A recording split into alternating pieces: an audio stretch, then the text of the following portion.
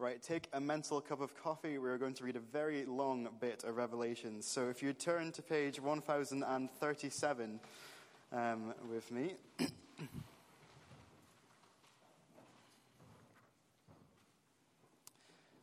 And we're going to start at chapter 17, verse 1 to the first part of verse 6. Then one of the 7 angels who had the 7 bowls came and said to me, "Come, I will show you the judgment of the great prostitute who is seated on many waters, with whom the kings of the earth have committed sexual immorality, and with the wine of whose sexual immorality the dwellers of the earth have become drunk." And he carried me away in the spirit to a wilderness, and I saw a woman sitting on a scarlet beast that was full of blasphemous names, and it had 7 heads and 10 horns. The woman was arrayed in purple and scarlet, and adorned with gold and jewels and pearls, holding in her hand a golden cup full of the abominations and impurities of her sexual immorality. And on her forehead was written the name of mystery, Babylon the Great, mother of prostitutes and of earth's abominations. And I saw the woman drunk with the blood of the saints, the blood of the martyrs of Jesus. Next, on to chapter 18, starting at verse 1. After this, I saw another angel coming down from heaven, having great authority, and the earth was made bright by his glory. And he called out with a mighty voice, "Fallen, fallen is Babylon the Great. She has become a dwelling place for demons, a haunt for every unclean spirit, a haunt for every unclean bird, a haunt for every unclean and detestable beast. For all nations have drunk the wine of the passion of her sexual immorality, and the kings of the earth have committed immorality with her, and the merchants of the earth have grown rich with the power of her luxurious living." Then I heard another voice saying from heaven, "Come out of her, my people, lest you take part in her sins, lest you share in her plagues. For her sins are heaped as high as heaven, and God has remembered her iniquities. Pay her back as she herself has paid back others, and repay her double for her deeds. Mix a double portion for her in the cup she mixed. As she glorified herself and lived in luxury, so give her a measure of torment and mourning, since in her heart she says, 'I sit as queen, I am no widow, and mourning I shall never see.' For this reason her plagues will come in a single day, and death and mourning and famine, and she'll be burnt up with fire, for mighty is the Lord God who has judged her. And the kings of the earth, who committed sexual immorality and lived in luxury with her, will weep and wail over her when they see the smoke of her burning. And they will stand far off in fear and torment and say, 'Alas, alas, you great city, you mighty city Babylon, for in a single hour your judgment has come.'" Next, on to chapter 19, verses 6 to 8. Then I heard what seemed to be the voice of a great multitude, like the roar of many waters, like the sound of mighty peals of thunder, crying out, "Hallelujah!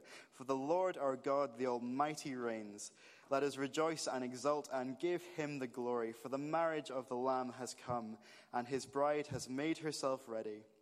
It was granted her to clothe herself with fine linen, bright and pure, for the fine linen is the righteous deeds of all the saints." And finally, Revelation chapter 19, starting at verse 11, on to chapter 20, verse 10. Then I saw heaven opened, and behold, a white horse. The one sitting on it is called Faithful and True, and in righteousness he judges and makes war. His eyes are like a flame of fire, and on his head are many diadems. And he has a name written that no one knows but himself. He is clothed in a robe dipped in blood, and the name by which he is called is the Word of God. And the armies of heaven, arrayed in fine linen, white and pure, were following him on white horses. From his mouth comes a sharp sword with which to strike down the nations, and he will rule them with a rod of iron. He will tread the winepress of the fury of the wrath of the Almighty. On his robe and on his thigh he has a name written, King of Kings and Lord of Lords. Then I saw an angel standing in the sun, and with a loud voice he called to the birds that fly directly overhead, Come, gather for the great supper of the Lord, to eat the flesh of kings, the flesh of captains, the flesh of the mighty men, the flesh of the horses and the riders, and the flesh of all men, both free and slave, both small and great. I saw the beast and the kings of the earth with their armies gathered to make war against him who was sitting on the horse and against his army. And the beast was captured, and with it the false prophet who was in its presence, who had done the signs by which he deceived those who had received the mark of the beast and those who worshipped its image. These two were thrown alive into the lake of fire that burns with sulfur. And the rest were slain by the sword that came from the mouth of him who was sitting on the horse, and the birds were gorged with their flesh. Then I saw an angel coming down from heaven, holding in his hand the key to the bottomless pit and a great chain. And he seized the dragon, that ancient serpent who is the devil and Satan, and bound him for 1,000 years, and threw him into the pit and shut it and sealed it over him, so that he might not deceive the nations any longer until the 1,000 years were ended.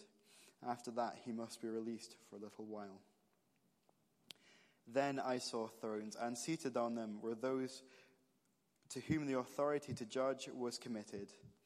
Also I saw the souls of those who had been beheaded for the testimony of Jesus and the word of God, and those who had not worshipped the beast or its image, and had not received its mark on their foreheads. They came to life and reigned with Christ for 1,000 years. The rest of the dead did not come to life until the 1,000 years are ended.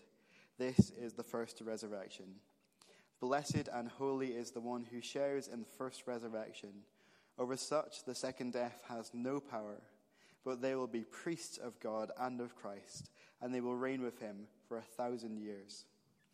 And when the 1,000 years are ended, Satan will be released from his prison, and he will come to deceive the nations that are at the four corners of the earth, Gog and Magog, to gather them for battle. Their number is like the sand of the sea.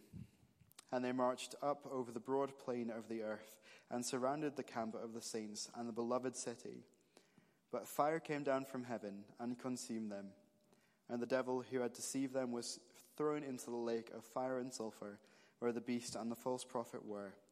And they will be tormented day and night forever and ever. Please have a seat. Thank you very much to Simon for reading such a lot. That's really helpful for us to see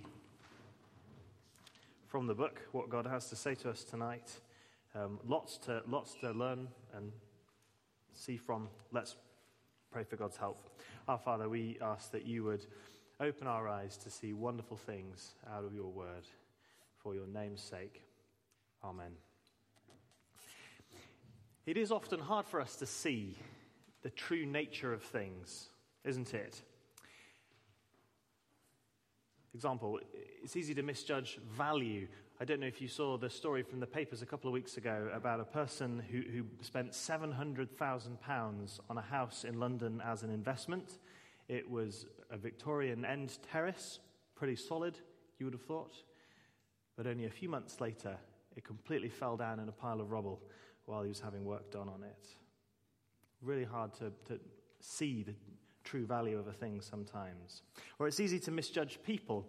I love the true story from a few years back about the thief at Seville Airport in Spain who ran off with the handbag of an American tourist without realizing that the two gentlemen she'd been sitting with were Olympic sprinters Larry Wade and Maurice Green, who at one time had held the men's 100-meter record as the fastest man on the planet. This book that we're studying is called Revelation because that's what it gives us. It pulls back the curtain, the veil, to show us what this world is really like. It shows us the spiritual realities underneath and behind life as we normally see it. These are things that are normally hidden, but which nonetheless shape our lives. That's the point. It's very simple. The clue's in the name. Revelation reveals what's really going on. We've seen, as we've looked at it over the last few weeks, that it was originally written for suffering Christians in the first century. It calls them to patient endurance. It does that by explaining their experience. As you pull back the curtain, you find that this universe is a spiritual war zone. There are great forces of evil at work against God and against his people, and that's why Christians face so much often. But it also gives them hope, because the other thing revealed here is that the outcome of this great spiritual war is never in doubt. Jesus will win, and so hang on in there with him. And to us, this book gives exactly the same encouragement. But it's also a challenge. If our lives, and for many of us they will be, if our lives are a little bit more comfortable than those of John's original readers, this book asks us to wake up to what this world is really like, that there's a spiritual war raging. It asks us, which side are you on? How engaged are you? All of this has come through a series of vivid pictures and visions. That's how the book works. The Apostle John saw these overwhelming visions, and then he wrote them down in violent pictorial language. There's a lot of symbolism in the book. It's not so much there to communicate literal detail as to make a powerful impression of what the world is like. As Simon read, you might have seen a repeated phrase, "Then I saw." I think that's how this passage splits itself up. There are 4 visions. Then I saw. It comes 4 times. And in each case, we'll see that it's showing us something that we might not otherwise have acknowledged. 4 visions leading up to, as we'll see next week, the climactic final vision of the book. Then I saw a new heavens and a new earth. 4 things, 4 visions.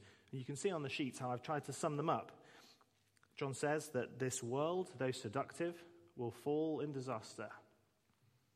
He says that the Lord Jesus, he's the Lamb and the Judge.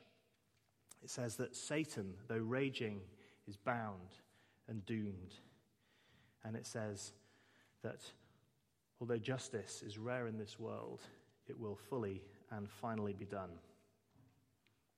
That's what this passage reveals, 4 visions, and I want to say right at the start that this is much more than just a matter of intellectual curiosity. This is here to shape our whole approach to life. Think about that person who spent 700 grand on a house. It must have looked like a great investment. It must have looked like it would promise great returns, great security, bricks and mortar. If only he had known that it would all come crashing down. And so John says to us, this world, it looks so attractive, it looks so safe as we are tempted to invest more and more of our loyalty, our time into it. It looks so secure, but it will all come crashing down as we read, fallen is Babylon the Great. You wouldn't know it as you look around you, but this world is terribly insecure, ultimately short-lived. Or think about that Spanish pickpocket. If only he had known who he was dealing with. And John says to us, look a bit more closely at the Lord Jesus. Yes, he's the lamb that was slain. He is also the rider on the white horse, a warrior, the judge. These visions pull back the veil for us. They show us what we cannot otherwise see, and they invite us to live in the light of real reality. So let's have a look at them each in turn. Starting off then, in chapters 17 and 18, we see that the world, though seductive, will fall in disaster. As we look at those chapters, it's a horrifying vision, isn't it? John sees a seductive woman named Babylon. She's wearing the most luxurious clothes. She's wearing wonderful jewelry. She has power. She is alluring and tempting. But she's also horrifying. She's a prostitute. What she offers is not wholesome or good. She is splendid in a way, but also shameful and sordid. In verse 3, we read that she rides upon the beast, that symbol of spiritual evil that we've seen throughout the book. Or in verse 7, we read that she is drunk with the blood of God's people. This is a vision of the world, yes, in splendor, but also set against the Lord. Babylon city, from the very beginning of the Old Testament, was the place where humanity exalted itself against God, lifting up our human glory over against his. And that image of the city is mixed with the image of a prostitute. Why? Because while this world offers so much, it demands payment in return. In order to enjoy the things of this world, you have to do things you shouldn't do, things perhaps you wouldn't otherwise want to do. It's mentioned here how the prostitute is seated on 7 mountains, and probably for first century readers, they would have seen that as a reference to Rome, the city of Rome, which famously built, like Edinburgh, I think, on 7 hills. And we can imagine how in the Roman world there would have been great pleasure, wealth, power available for people who would fit in and play the game and who would prioritize the things of the world and live that way. But of course, it's still true, isn't it? We feel the same seductive pull today in different ways in our lives. All of us will. I want that job. I want that kind of lifestyle. I want that person's body. I want that prestige. It's the seduction of Babylon, and we all feel it. Think about the person at work who is reduced to very sharp practice in order to get ahead. It leaves a nasty taste in everybody's mouth, but it's what you have to do, isn't it?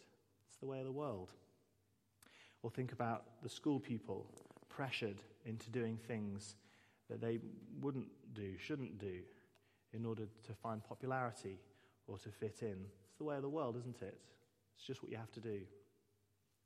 Or on the world stage, or the corporate stage, think about the greed, the aggression, fueled by this thirst for more and more luxury that we don't really need. Or think about, much more simply, family relationships sacrificed on the altar of achievement. This is Babylon. She is seductive. Her rewards are very sweet, but only for a time. As John's vision goes on into chapter 18, he hears an angel proclaiming the judgment of God. Fallen, fallen is Babylon the Great. In verse 11, the merchants mourn because all of their investments are ruined and their luxury export markets have been shut down. They mourn. But the people of God rejoice, because behind the party atmosphere of the world, there was in fact a ruthless cruelty that either would squeeze people into its mold or else crush them if they resisted. Have a look, please, at the start of chapter 19. After this, I heard what seemed to be the loud voice of a great multitude in heaven crying out, "Hallelujah! Salvation and glory and power belong to our God, for his judgments are true and just, for he has judged the great prostitute who corrupted the earth with her immorality and has avenged on her the blood of his servants." This is what John is showing us behind the curtain, that the world, though seductive, will fall in disaster. And the point for us? Well, I think it's about seeing through the way things look now. Seeing through appearances to the way things really are. If you choose to side with the world, to pursue its ambitions, to live by its standards, to go its way, if you give in to its attractions, well, it will look like you are on the winning side. You'll get ahead, you'll fit in, you'll have a comfortable life. But John is showing the reality behind that appearance, that everything the world has to offer is tinged with sordidness and impurity. It won't satisfy, and it won't last. If you're not yet a convinced Christian, I wonder what you make of that. It's a bit bleak, perhaps, but is it realistic? That's the question. In his ministry, the Lord Jesus spoke about people working for bread that does not satisfy, or achieving, earning things that at the end of the day, don't count for anything in the face of death and of eternity. I think it's those kinds of warnings that John is echoing here. What are you investing your life in? Or if you're a Christian, then John is saying to us, don't be seduced. In chapter 18, look at verse 4. Come out of her, my people, lest you take part in her sins. Don't be seduced. When you feel the pull of temptation this week, remember where it comes from and remember the true reality of that. Don't be seduced and don't be afraid. It's really easy to think, isn't it, that if I was a keen Christian, I'd miss out. If I really lived my life flat out for Jesus, there's so much I would miss out on. Well, that may be true in a certain sense, but John is putting that in a wider context. We need to see what lies behind and ahead. But we also need to get the tone of this passage right. It'd be easy to see this as being a bit kind of anti-enjoyment, anti-sex, perhaps even a little bit misogynistic. But look, please, at chapter 19, verse 6, because it's not just a case of saying no to this illicit relationship. It's about saying yes to something that is purer and better. Then I heard what seemed to be the voice of a great multitude, like the roar of many waters, and like the sound of mighty peals of thunder, crying out, Hallelujah!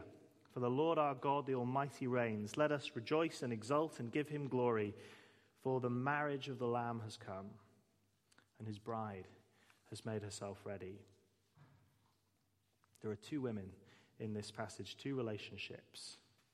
And so what it's calling us to is not a kind of joyless abstinence, resisting the pull of anything that is attractive or pleasing. No, this passage is offering us something better. Not the false pleasures of a prostitute, but the wedding supper of the Lamb.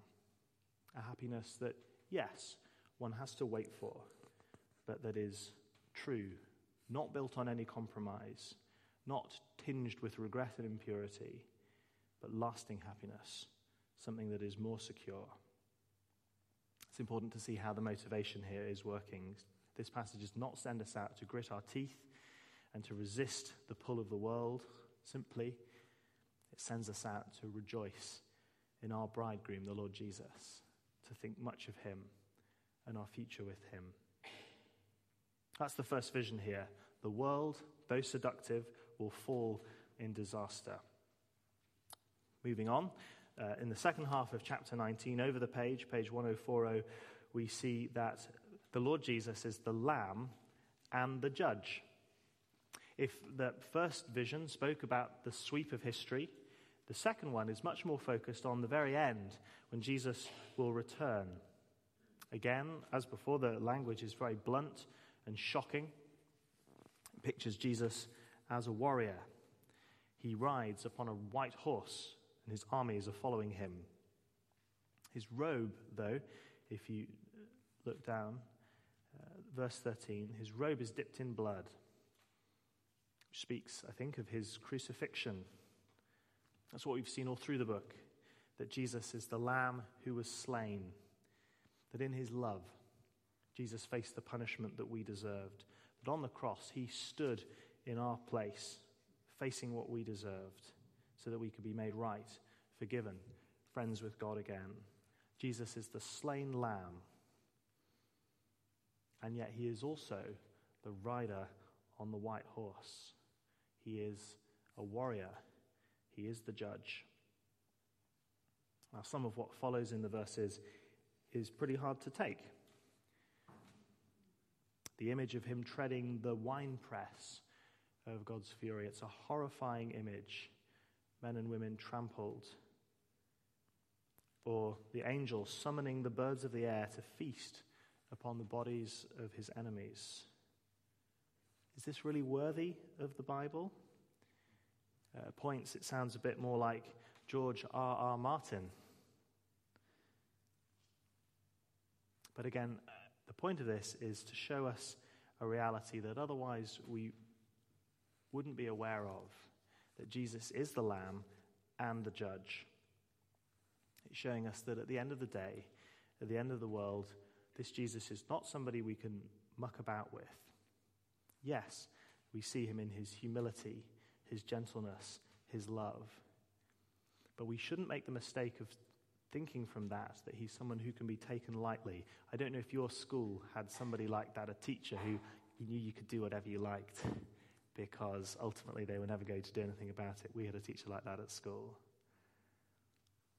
Well, this is showing us the whole truth about Jesus. He's the Lamb and he's the Judge. If you're here, you're still thinking about Jesus, not sure what you make of him, it is easy to see him as a bit kind of cringe. We have a little girl and she has a children's Bible, and Jesus, he's very smiley in the children's Bible. He has great hair. He's always helping people and petting the animals, and it's easy to have an impression of gentle Jesus, meek and mild. Or there's the philosopher's Jesus, who's a kind of interesting intellectual question for us to ponder at our leisure. Well, there's some truth in both of those, but this is here as well. That at the end of the day, he's not the sort of person we can muck about with. He's the rider on the white horse, the terrifying general with his army. A person like this demands fealty, submission, loyalty. And yes, it's put in very dramatic terms, but think about the effect of this on suffering Christians in the first century. Doesn't Jesus see what we're facing? Doesn't he care? Won't he do anything? What a great comfort to know that the one that we follow is not a weakling. If you are a Christian, this is the question I ask of myself. Have we grown over familiar with Jesus? Yes, I'll serve him when I feel like it. Yes, I'll obey him in that area of life, but not that area. And 1 out of 2 isn't bad. Probably Jesus should be grateful for that in any case. Knowing Jesus should be marked with affection, of course, but also with reverence. John's second vision is a reminder to us that, yes, he's the Lamb and the Judge. Then third, you still with me? The third vision, starting in chapter 20, says that Satan, though raging, is bound and doomed. This is the passage in the Bible that speaks about the so-called millennium. And perhaps as you saw what the passage was tonight, some of you might have been wondering what I would say about that. Well, what I'll say about that is what we've been saying all along, which is that Revelation is a book that works in visions and symbolic language. It's not about communicating literal detail. So last week, again in the book, we saw the 144,000 as a picture of God's church, his people. And we know, don't we, that there's more than 144,000 believers.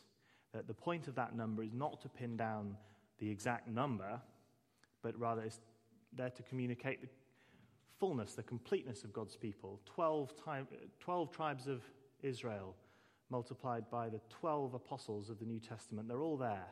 Completeness and vastness. 12 times 12 times 1,000. God's people.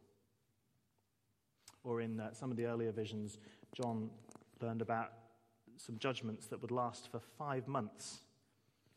And again, you start to come to some pretty strange conclusions if you take that as a literal chronological number. I think it's much better to see that as just a way of saying that God is sovereign over these things. They will last for a set time, as long as he permits it. If I can put it like this, the numbers in Revelation are qualitative, not quantitative. That's what we've seen throughout the book. And personally, I can't see any reason why we would suddenly change that here when it comes to the 1,000 years. I really don't think this is a literal period that's going to happen either just before or just after Jesus returns. Rather, I think it's a way of describing the whole of history and the period that we're in now between the two comings of the Lord Jesus. Let's look at the verses. We've seen in Revelation that Satan is a ferocious enemy of God and enemy of his people. That explains what those Christians in the first century were facing, and still today. But what we have here shows another level, another truth behind even that. What we see here in verses 1 to 3 is that Satan is not a free agent. He is bound. He is not reigning over this world. Christ is reigning, and his people with him. That's what we see here, that in the crucifixion, resurrection, the first coming of Jesus, he has bound and beaten Satan fundamentally. And so while this current age is tough, it's also a golden opportunity. I think that's what this is saying, that we live now in an age of opportunity. Right, but hold on a minute. How can this make sense? Because it's saying that Satan is bound and sealed in a pit, and yet we've seen in loads of other places in the book that he's very much free and active, that he's persecuting the church, he's opposing God. How does this fit together? Well, I think it goes back to the kind of book this is, that it's not a book that trades in precise literal details. It makes an impression. And the impression that this is making is that Christ rules over Satan and has fundamentally beaten him and bound his influence. Or what about verses 4 to 6, which talks about the first resurrection? Isn't that talking about some Christians coming back to life, literally, and then reigning with Jesus for 1,000 years?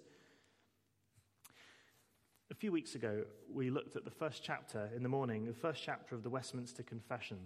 And Robin talked us through a little bit that there talks about how Scripture interprets Scripture.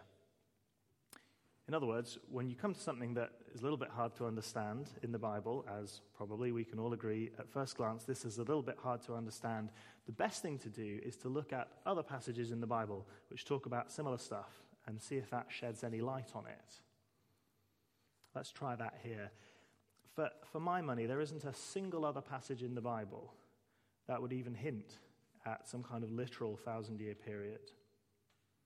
Whereas lots and lots of passages would talk about how Christians now, even already, have been raised spiritually with Christ and are seated with him in the heavenly realms. Think of Ephesians 2 or in Colossians 3. We are raised with Christ now, spiritually, seated with him, reigning with him. I think that makes much more sense of verses 4 to 6 here. Or overall, please could you turn back to Mark chapter 3, very quickly. Mark chapter 3 on page 838. And when you get there, have a look from verse 22. It's Jesus being asked about the power by which he drives out evil spirits. And he comes up with an image that I think really helps us as we look at Revelation 20. Have a look, please. Mark chapter 3, verse 27. He describes the devil as a strong man who has in his house possessions, i.e. people who are under his control. But Jesus says that in his coming, he's just released some people there in Mark from the control of evil spirits. Jesus says that he is stronger than the strong man and has come to bind him that he might plunder his house. That is, to set people free from his control. Now, do you see how that fits with Revelation 20? In his coming, Jesus has bound Satan and is now releasing men and women from his clutches. He's not bound in the sense that he's unable to do anything. He's bound in the sense that Jesus has fundamentally broken his grip on human lives. I think that's what this vision is talking about, that Christ is reigning, that we have been raised with him spiritually if we're Christians, and we share in his reign, that Satan is raging, but he is ultimately bound, and every day, all over the world, men and women are being freed from his grip by the gospel.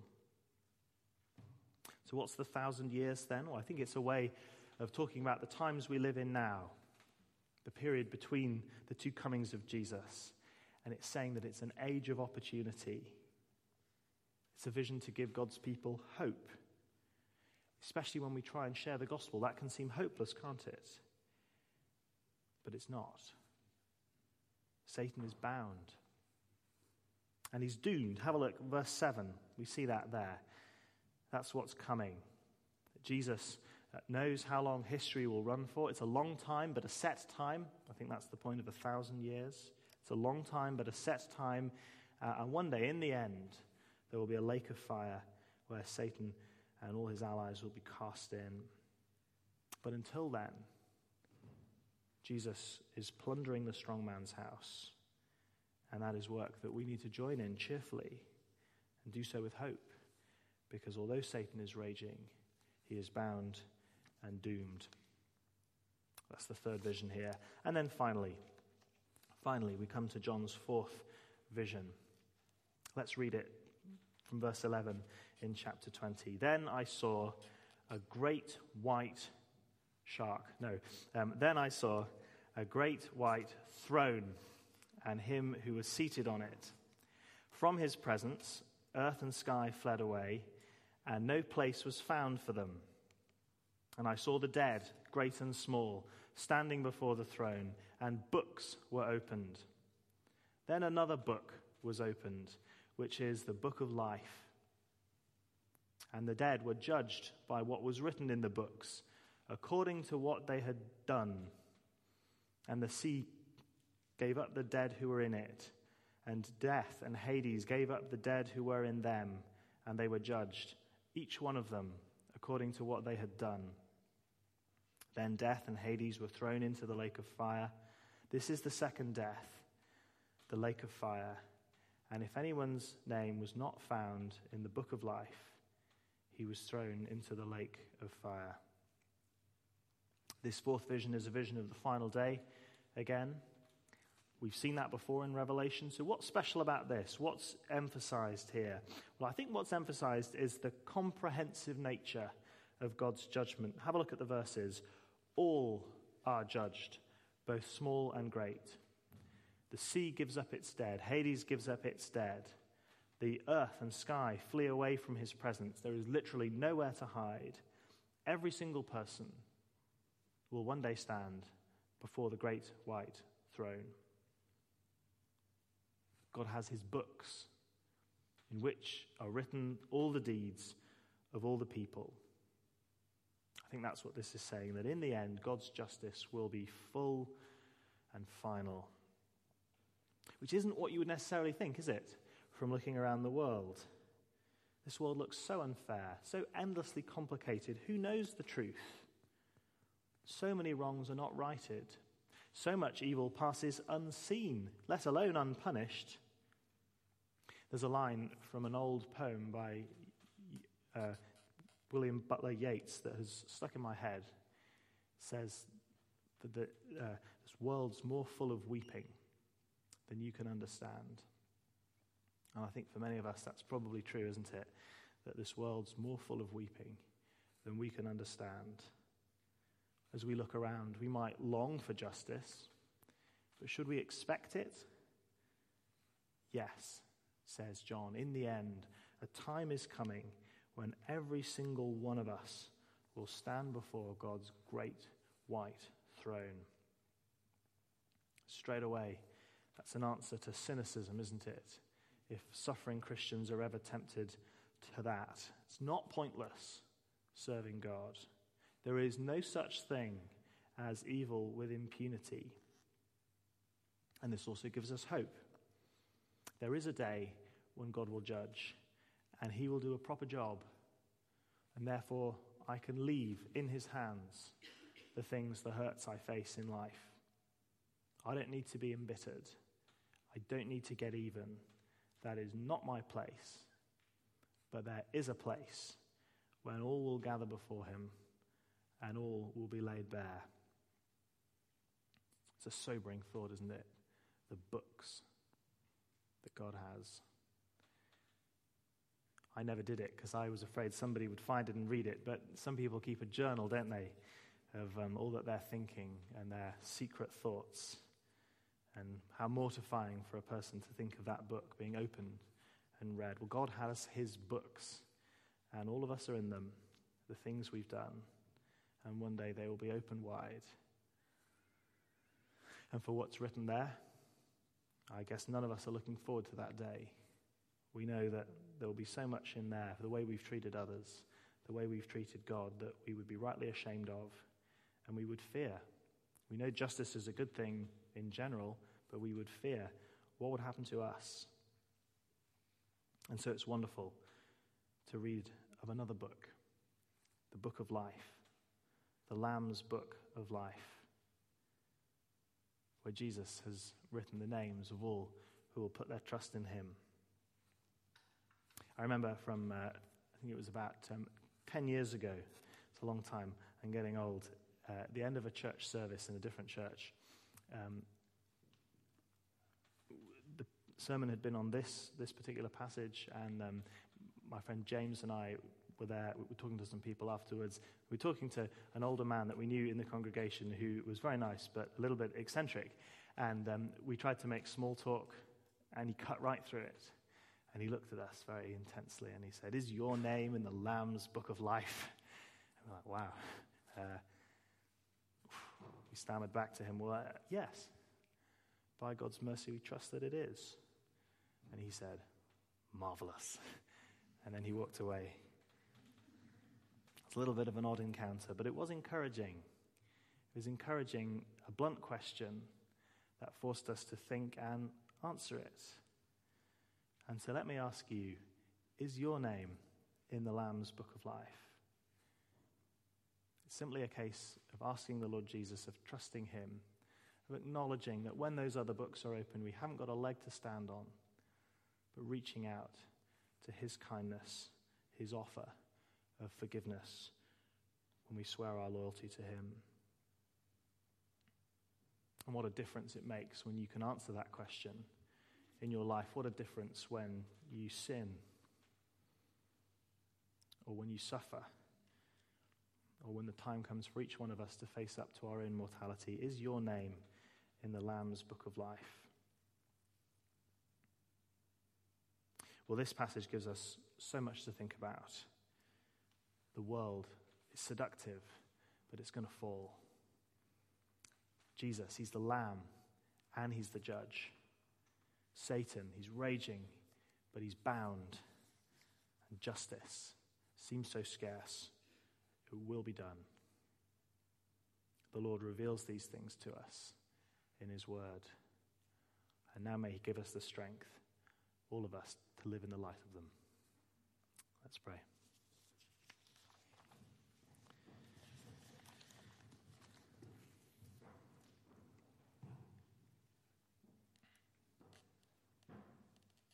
Oh, Father, we thank you for this book that pulls back the curtain. Please, Lord, help us to have faith. Help us to believe what you say to us, and to believe it in such a way that we act upon it. Please shape us by these truths. Please help us to have patient endurance and loyalty to Jesus right until the end. For his name's sake, amen.